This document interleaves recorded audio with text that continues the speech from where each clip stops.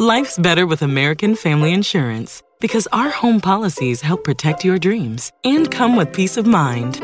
Save up to 25% by bundling home, auto, and life. American Family Insurance. Get a quote, find an agent at amfam.com. Products not available in every state. Discounts may not apply to all coverages on an auto or home policy. Discounts do not apply to life insurance policies. Visit amfam.com to learn how discounts may apply to you. American Family Mutual Insurance Company, SI, and its operating companies, American Family Life Insurance Company, 6000 American Parkway, Madison, Wisconsin.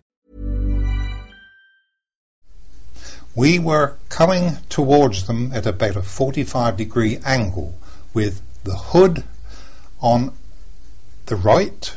We were on the left side, slightly astern of the hood. And I looked down at this range pointer, and just as it was dropping down to about 15,000 yards, we then altered course to port, the left, and then were beginning to run in the same direction as the Bismarck.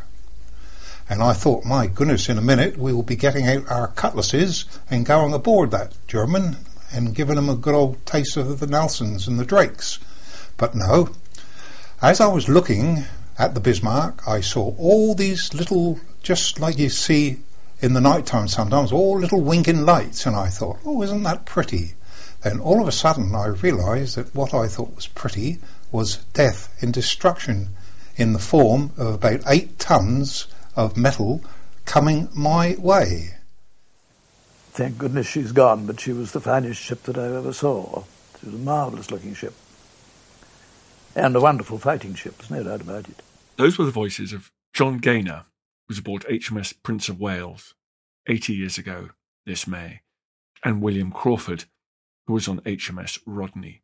They're describing 2 moments in the running battles that took place in May 1941 against the super battleship Bismarck, the pride of Adolf Hitler's German Kriegsmarine.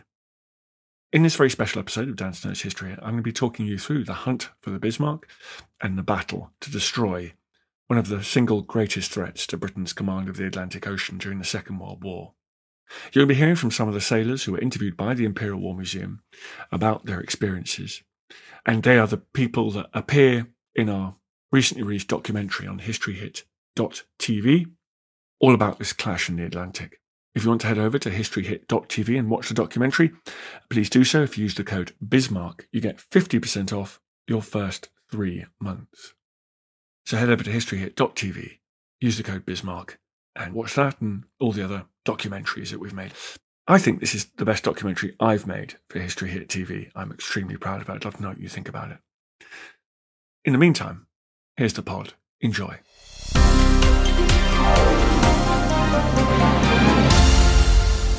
The fascinating thing I think about the battle against Bismarck is how it's actually one of the last engagements of big gunned battleships firing at each other in the history of naval warfare. One of the last great jewels of naval gunnery. As submarines, aircraft carriers, as planes were changing the maritime battlefield, here we have an example of some of the world's most powerful warships firing gigantic high explosive shells weighing nearly a ton at supersonic speeds over dozens of kilometres. And yet this is also a story where these other newer weapons platforms do play a decisive part. It's a fascinating story.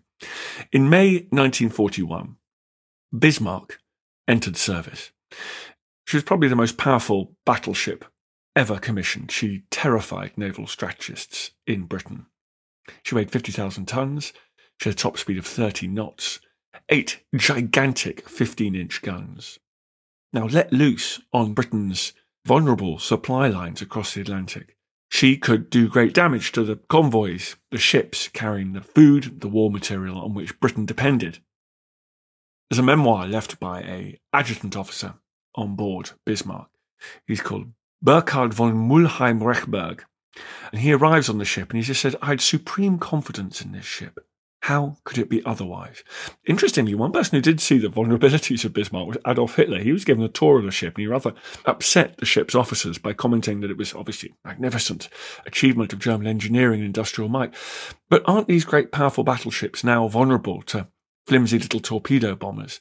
And the crew, ships and officers sort of brushed that aside. In fact, it would prove fairly prescient on Hitler's part, as we will see. Germany hadn't been allowed to build battleships according to the terms of the Treaty of Versailles. So even the existence of Bismarck was tied to Germany's sense of undoing the injustices of Versailles, to becoming a great power once again, a source of enormous national pride. And in spring 1941, Bismarck was ready for sea. Now, the German Naval High Command knew that the invasion of the Soviet Union was coming up, and they wanted to get a victory in the can to remind Hitler, to remind the leadership of Germany that they shouldn't just put all their chips on the army. They wanted to point out that there could still be a naval strategy here, that resources and attention should be paid to Germany's navy. So, as soon as Bismarck was ready, Bismarck was sent to sea by Grand Admiral Raeder. He sent Bismarck to sea with a cruiser escort, Prince Eugen, and some smaller vessels. And they were supposed to carry out a raid on Britain's arteries across the Atlantic. Ships carried grain from the North American prairies.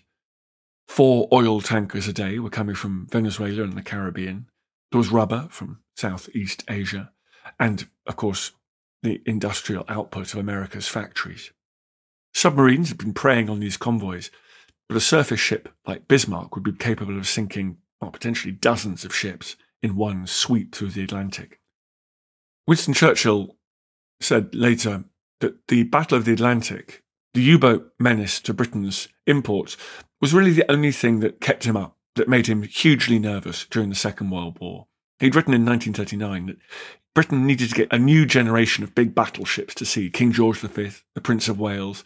If they failed to get them to sea before Bismarck, Churchill said it would be disastrous in the highest degree, as Bismarck can neither be caught nor killed, and would therefore range freely throughout the oceans, rupturing all communications.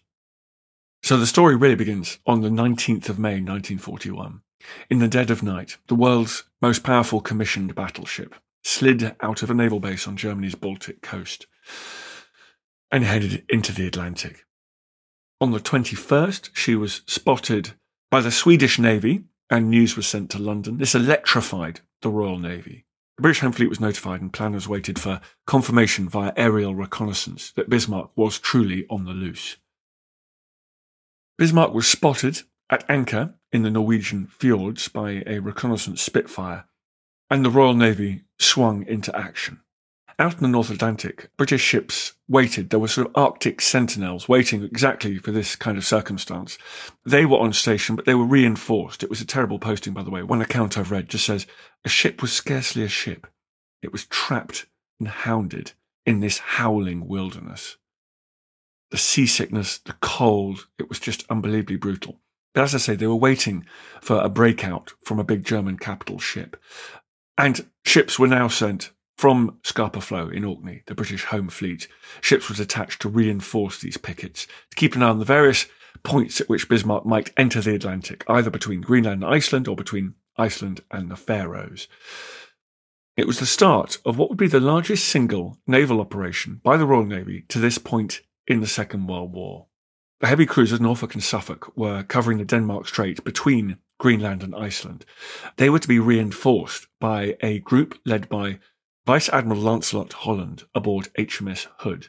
He had with him the brand new battleship Prince of Wales, and he was to sit south of Iceland and head either east or west depending on which way the Bismarck entered the Atlantic.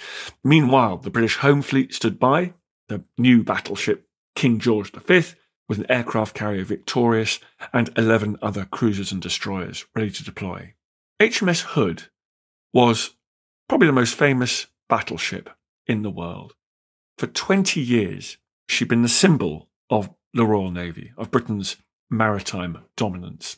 A dominance that was being eroded by other powers, but slowly.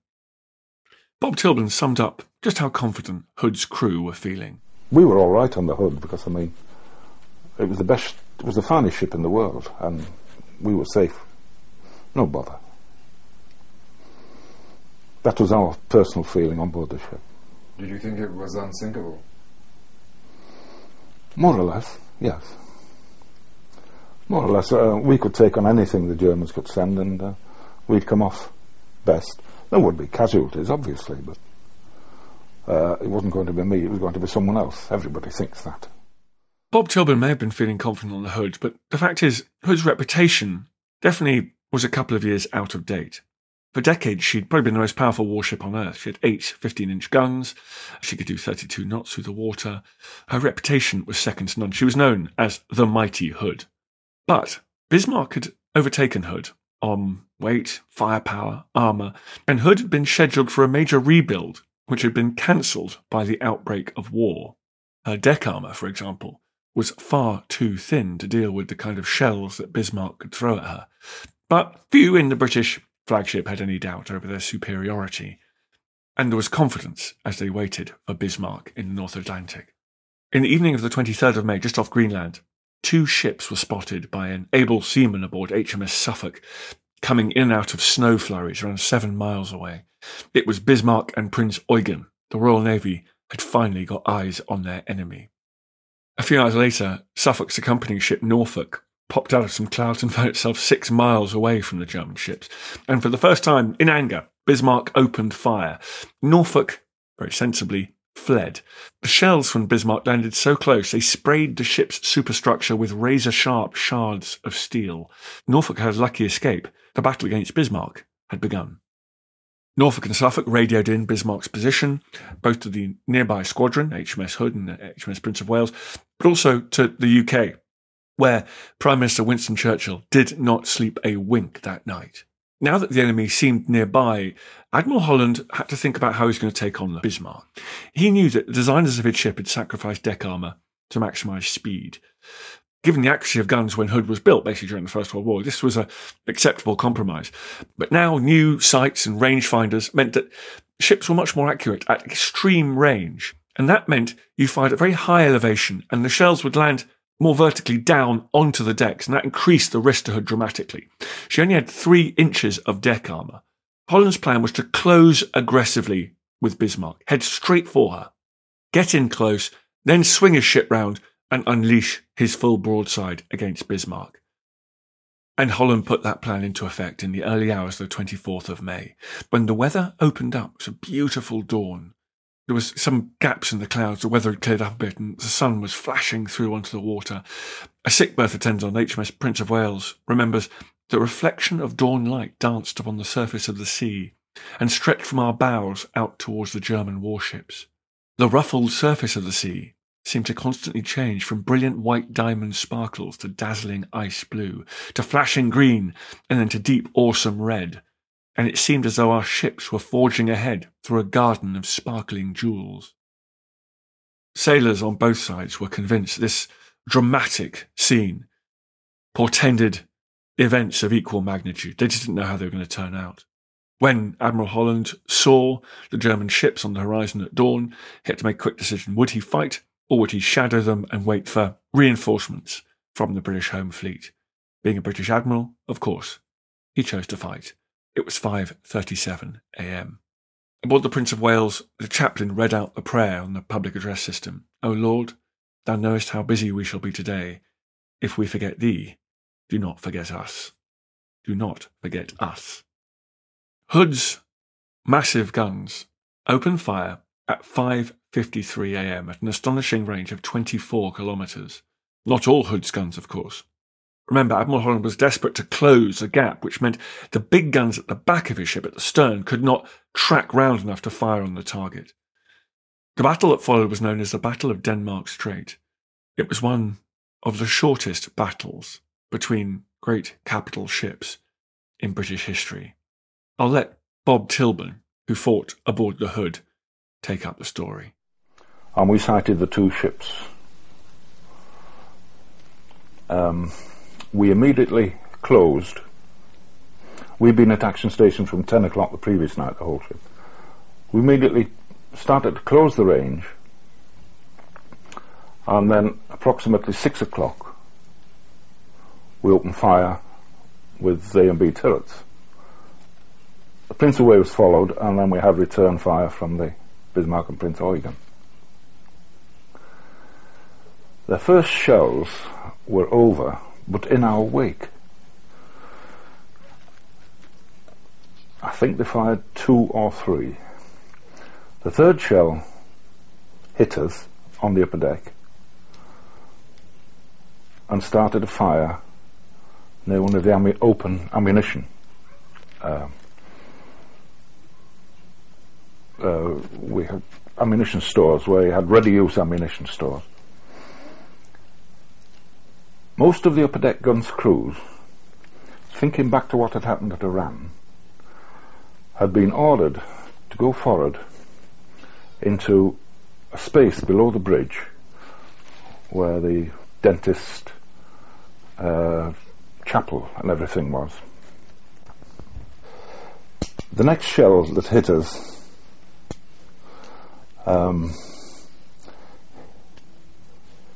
prior to that, as soon as the ammunition started to explode, the ready-use ammunition, the gunner's mate, Miss Bishop, came and said to three of us who hadn't gone forward, to put the fire out. And we said, wait until the ammunition stopped exploding. He said, I'll go in and tell the officer of the quarters. And he went in the space, and the next shell came inboard, right in there, and at the same time blew the aloft director away. At this time, the three of us were laying down next to a UP. It was a funny thing that fired rockets, and it had an anti-blast shield around it, which was semicircular, because half of it was at the sea. And then we were hit, and the whole ship, there was a terrific explosion, and the whole ship suddenly dead silence. I've never heard nothing at all before like this. I don't know whether maybe I've been deafened, but apparently the blast, I was nearest to the UP, the blast must have come round, missed me. He killed the petty officer, and the AB line next to him had his side cut open. Looked as if a butcher had got in when all his innards were coming out, and I thought, oh, I'm going to be sick. And I got up and went to the ship's side and noticed that the water was much closer than it was, and the bows were coming out of the water. I went to the forward end of the boat deck, dropped onto the forecastle. I realised the ship was sinking, obviously. She was rolling over and the bows coming out. And stripped off my tin hat, anti-flash gear, overcoats. By then, the sea had reached me and I was in the water. I was wearing a belt, a leather belt, which was very tight, and it was restricting me from breathing as I was swimming.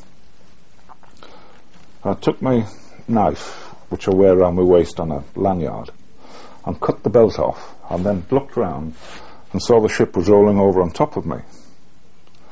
So I started to swim away, but where the masthead had been hit, the director tower, the yards were broken and all the wireless aerials were all curled up, and it hit me across the back of the legs and tangled with my sea boots, and as she rolled over, she was dragging me down. So I still had my knife open in my hand, and I cut my sea boots off and shot to the surface like a cork out of a bottle, the expression I used. And she was just there, her bow was up in the water, and then down she went. And I was left all on my own. That was Bob Tilburn's quite remarkable account of the death of Hood. There were only two other survivors. Over 1,400 men were lost in the Atlantic. One of the other survivors was Ted Briggs. These are his memories of the last minutes of the Hood.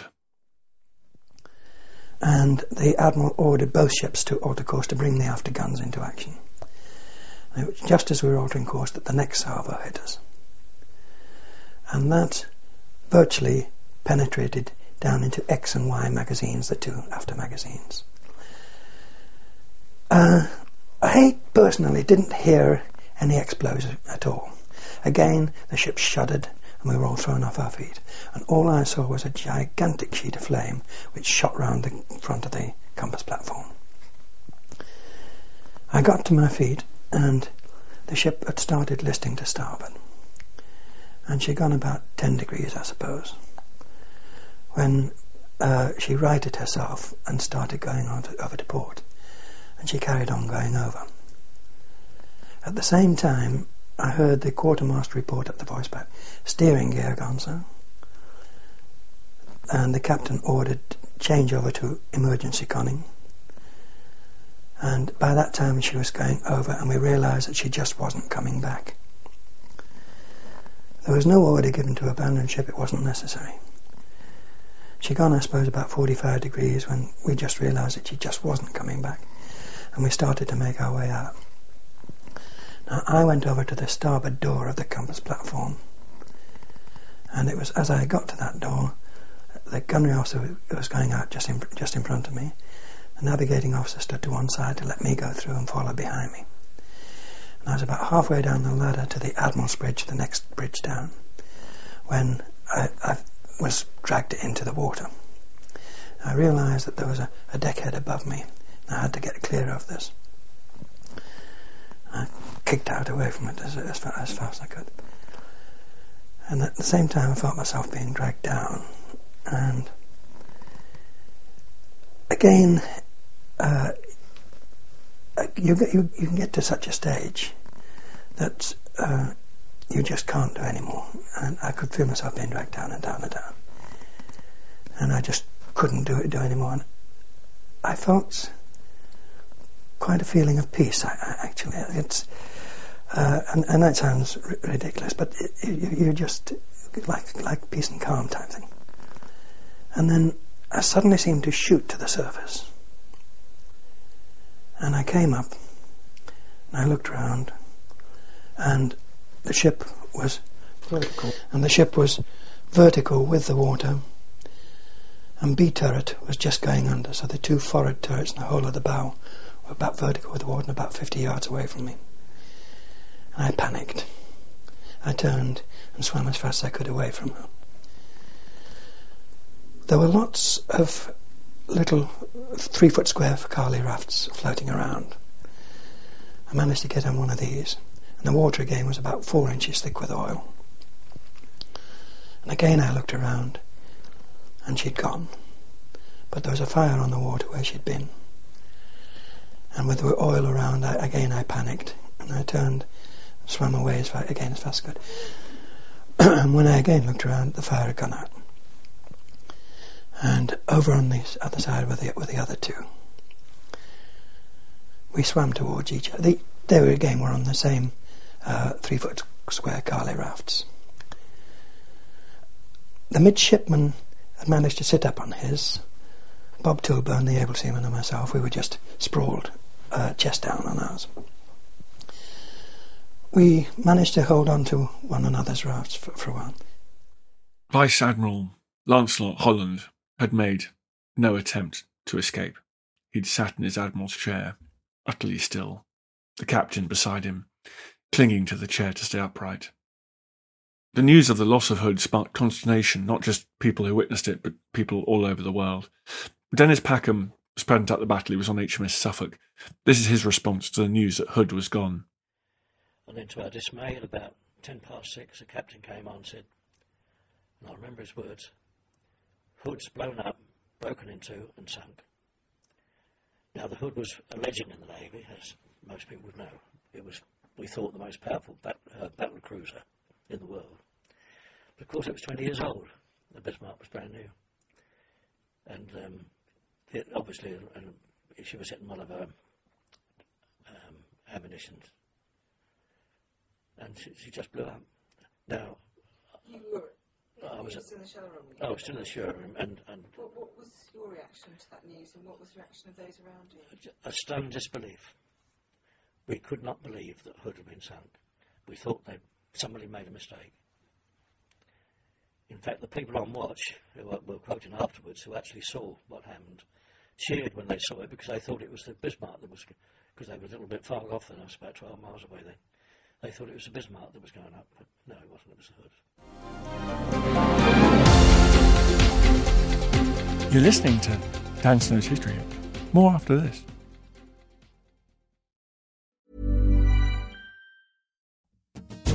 Hey, I'm Don Wildman, And on American History Hit, my expert guests and I journey across the nation and through the years to uncover the stories that have made the United States. From first flight to first ladies, from stitching the Star-Spangled Banner to striking gold in California, to shooting for the moon with Apollo. We've got you covered. Catch new episodes of American History Hit, a podcast by History Hit, every Monday and Thursday wherever you get your podcasts. Looking for the perfect gift to celebrate the moms in your life? Aura frames are beautiful, Wi-Fi connected digital picture frames that allow you to share and display unlimited photos. It's super easy to upload and share photos via the Aura app. And if you're giving an Aura as a gift, you can even personalize the frame with preloaded photos and memories. And also remember, when you're using messaging apps, they shrink the photos. You cannot print those out. You cannot blow them up. This is high quality imagery going to one of the most important people in your life. The Aura app is super easy to set up. It takes about 2 minutes and you're going to love it. There's free unlimited storage, add unlimited photos and videos, and invite as many people as you want to a frame. Right now, Aura has got a great deal for Mother's Day. Listeners can save on the perfect gift by visiting auraframes.com to get $30 plus free shipping on their best-selling frame. That's AURA frames.com. Use code DANSNOW at checkout to save. Terms and conditions apply.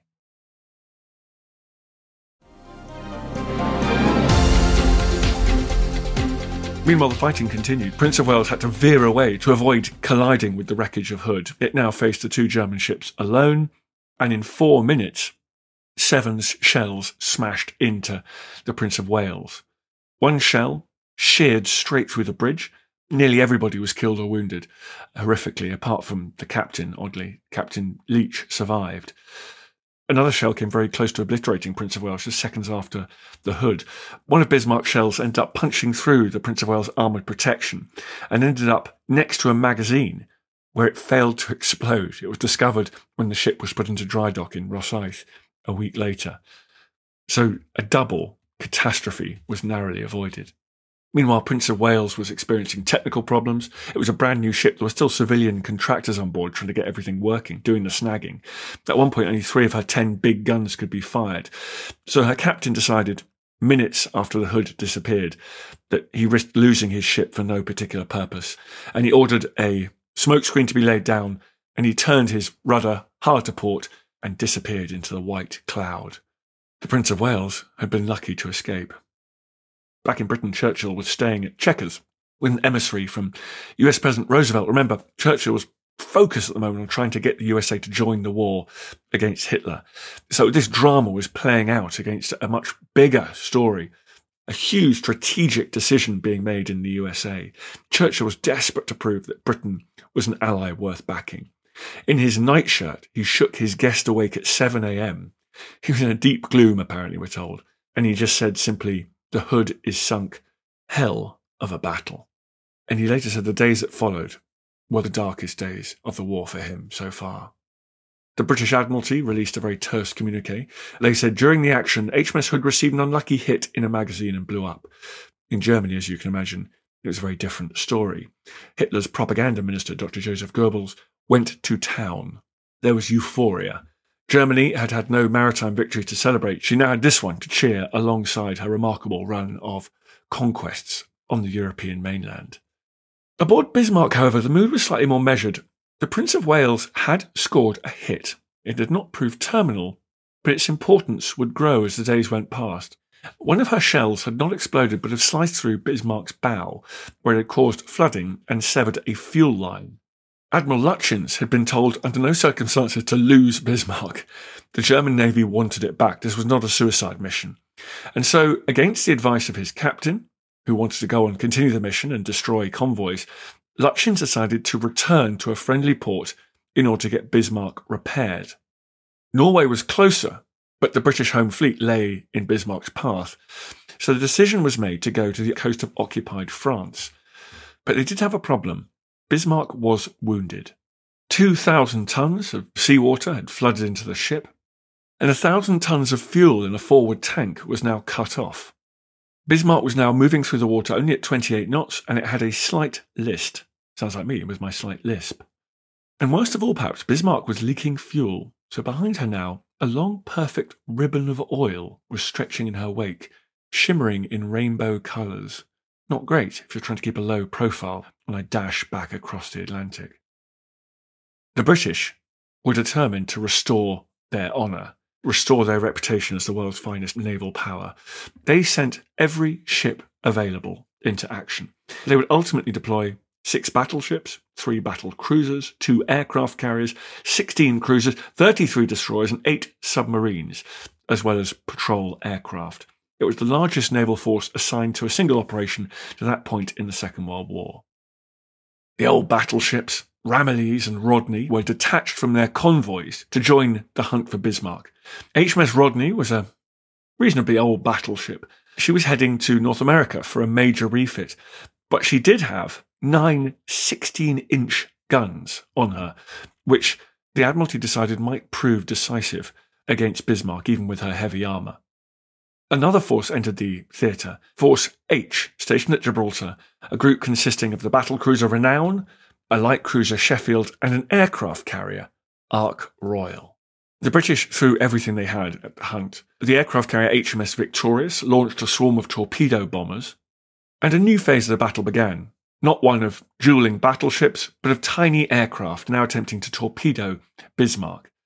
In terrible weather, the inexperienced crews flew 120 miles, managed to find Bismarck, flew through savage anti-aircraft fire, and just flying 100 feet above the wave tops, they dropped their torpedoes.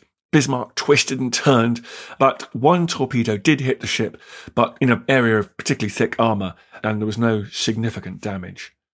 Amazingly, all the aircraft managed to make it back to their aircraft carrier. One witness remembers it was a night of sleet and rain, came down in endless torrents. Conditions were atrocious, seas mountainous. It was a miserable night, fit only for howling banshees. Partly because it was such a miserable night, Bismarck was able to give the Royal Navy the slip, and by dawn she had disappeared.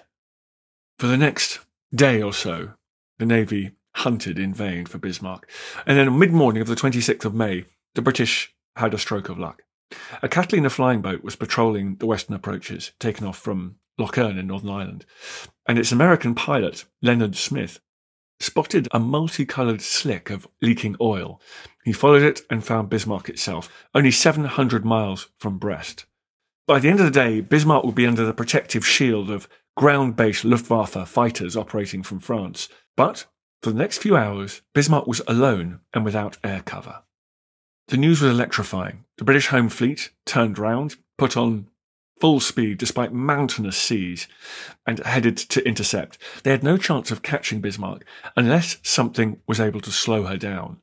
That meant the only chance the Royal Navy had now was the aircraft aboard the carrier Ark Royal. I've been lucky enough to meet Jock Moffat, now sadly passed away, a veteran of this action, and I'll never forget him describing to me how, in the early afternoon, in a howling gale, with the flight deck pitching violently up and down over 50-foot waves, the planes, small canvas and string biplanes, the Swordfish, hauled across the flight deck by their incredibly brave ground crews, managed to take off from the deck. And after an hour, they found a ship and launched an attack. Now, sadly, that ship was the British ship, Sheffield. The torpedoes were launched, which very luckily either missed or exploded upon contact with the water because of a faulty fuse. One aircraft even sprayed Sheffield with machine gun fire before they realised it was a British ship. They made it back to Ark Royal, feeling fairly embarrassed about it, but they did at least realise they needed to change the type of torpedo they were using, which would prove quite important. Their only hope now was to refuel, rearm, and go back and strike the Bismarck a second time. This time the weather was even worse. A Biscay storm had whipped the sea into mountainous waves. It was way outside the envelope of air operations, in anything other than the most dire emergency, but this was one of those. At 7 p.m, the Swordfish aircraft lumbered into the sky and headed 40 miles downwind to find Bismarck. It was probably the most important airstrike in the history of the Royal Navy. At this point, I'll let Ken Patterson, one of the pilots, give his extraordinary account of the raid. The weather had deteriorated considerably, and we flew off into cloud and climbed up 8,000 to 9,000 feet in cloud, in snow, and appalling, really, flying conditions. Godfrey Fawcett, who was leading the flight, my flight, he got lost from the squadron of the 15 aircraft, and he had got ASV, anti-surface vessel radar, and he was actually flying my aircraft. I was flying the CO's aircraft. The CO wasn't leading. Anyway, during our run-up to the ship, in the cloud at 9,000 feet, I was in flak, and I was actually hit by the flak from the Bismarck. So she must have had some form of radar. And we turned and started our dive, came out at about 800 feet above the water, and there was the Bismarck, a mile or so on our starboard beam. We turned in, the two of us. Tony Beale, who was flying number 3 in our flight, he got detached and was lost from the formation. So that there was just Godfrey Fawcett and myself, and I was on his starboard side, and I was on the beam of the Bismarck. He was a little astern of me, about a mile ahead. We turned in and made our attack down to 90 knots, 90 feet, and we reckoned that she was doing about 20 knots. I aimed well off over the bow, dropped the fish, turned hard downwind, and jinked all over the sky. And of course the ship itself, you could see all the guns firing at you in the tracer, in green, red, orange, white, all coming towards you. And as we turned away, my observer, he looked over the side of the aircraft astern and saw our torpedo actually running. You could see the wake of it in the sea. And ahead of me, jinking around, suddenly there were great eruptions of spray going up in the air. And we realized that she was firing her main armament at us in the hope that, they'd drop a shell kind of somewhere near and we'd be swamped by the spray. Then we joined up and returned to the ship and landed on, just at dusk, with a 50-foot rise and fall on the flight deck. But of course, we had barriers, and we had deck landing control officers that waved us off if the ship was pitching too badly. And there's always a pause between the pitching, then she'll settle down, and then he'd bring us on. All the aircraft landed on safely. That was Ken Patterson, and Bismarck was hit in the rudder. The steering gear was jammed. It was the Achilles heel of the mighty battleship. Without a rudder, you can't steer. If you can't steer, you can't get towards Brest, where you want to go. You're almost helpless. Bismarck had been wounded, perhaps mortally. Now, the wonderful historian Ian Ballantyne has just published a fantastic book in which he's done painstaking work. He conducted an interview just before he died with the Canadian Terry Goddard, a colleague of Ken Patterson. Terry told Ian Ballantyne that he saw Swordfish 2A flown by Ken Patterson drop the torpedo that hit Bismarck in the rudder. And Ian Ballantyne, who is the world's great authority on these things, believes that is conclusive. The IWM actually asked Ken Patterson whether he thought it had been his torpedo that hit Bismarck. Yes, I do, because I was in the most favoured position to do the attack, and I knew that I'd aimed off for her speed, and it was either Godfrey Fawcett's or mine, and as I was in the better position to do the attack, I'm quite sure it was my torpedo, and I know my torpedo was running.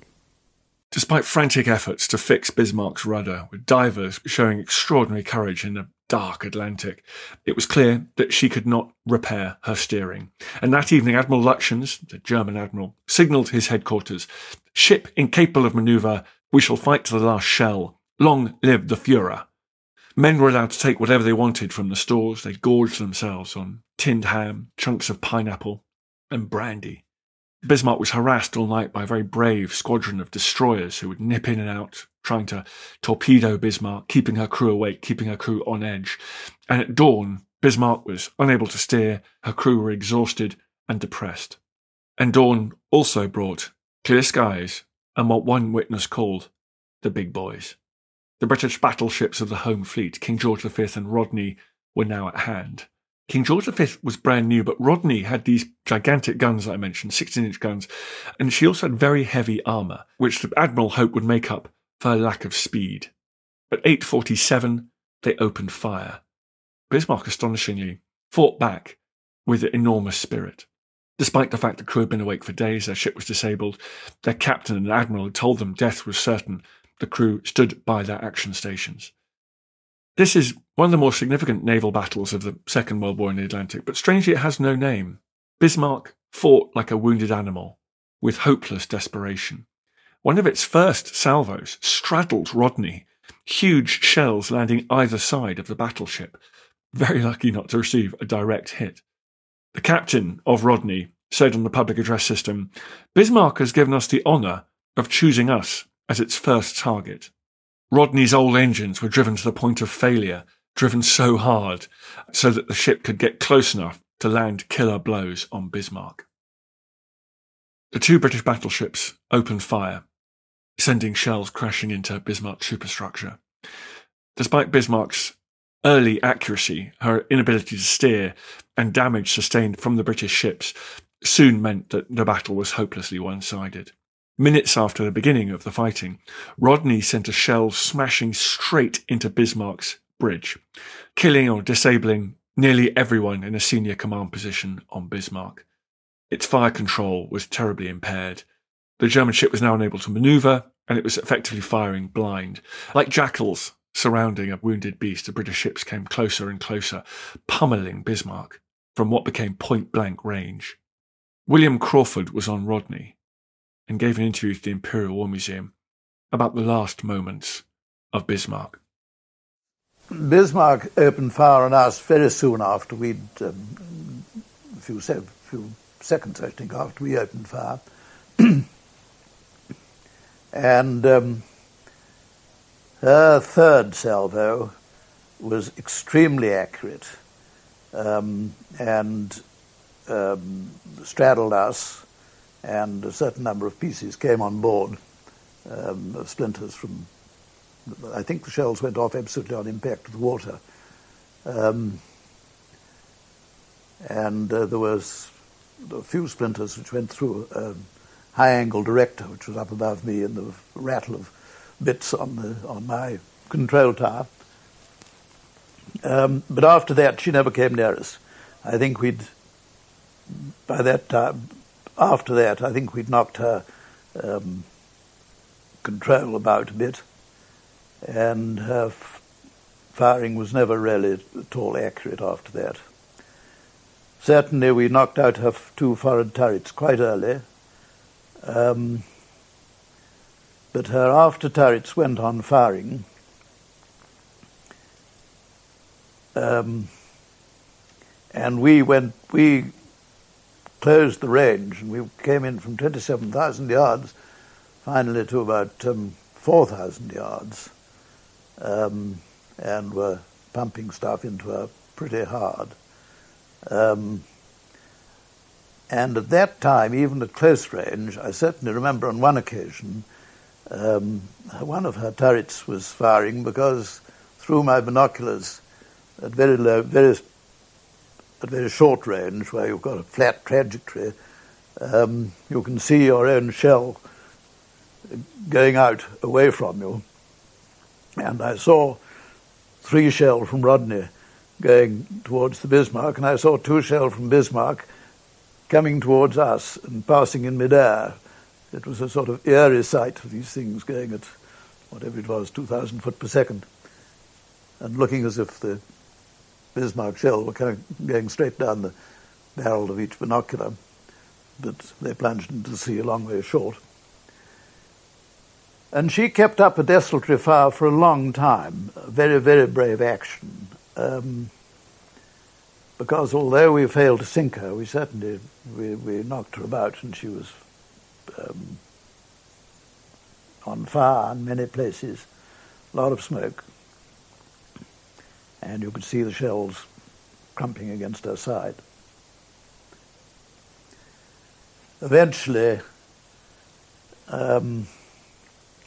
it was rather a bloody business. One had to go on to sink the ship. But there were people occasionally, I saw a few of them running aft and jumping over the side while we were still engaging her. In fact, I think while some of her turrets were still firing. In just over half an hour, all Bismarck's main guns were silenced. Rodney had closed within 2 miles. Now the heaviest guns on Earth were sending shells at twice the speed of sound into the German hulk. Very unusually, on board Rodney, the chaplain stepped up to the captain and begged him to stop. He was sent below and told to mind his own business. The killing went on. The scenes on board the Bismarck were horrifying. They defy description. Twisted metal, fires, dismembered men, screaming in the darkness, ship heeling over, water pouring in. Almost impossible to escape. If ever there was a vision of hell on earth, it was Bismarck at 9:45 in the morning of the 27th of May, 1941. One Bismarck survivor recounts that the blood trickled down sticky and slow, through hatches and gangways onto the 'tween decks, where it gathered in colourful puddles, the blood of the dead, the dying, the maimed, the amputated.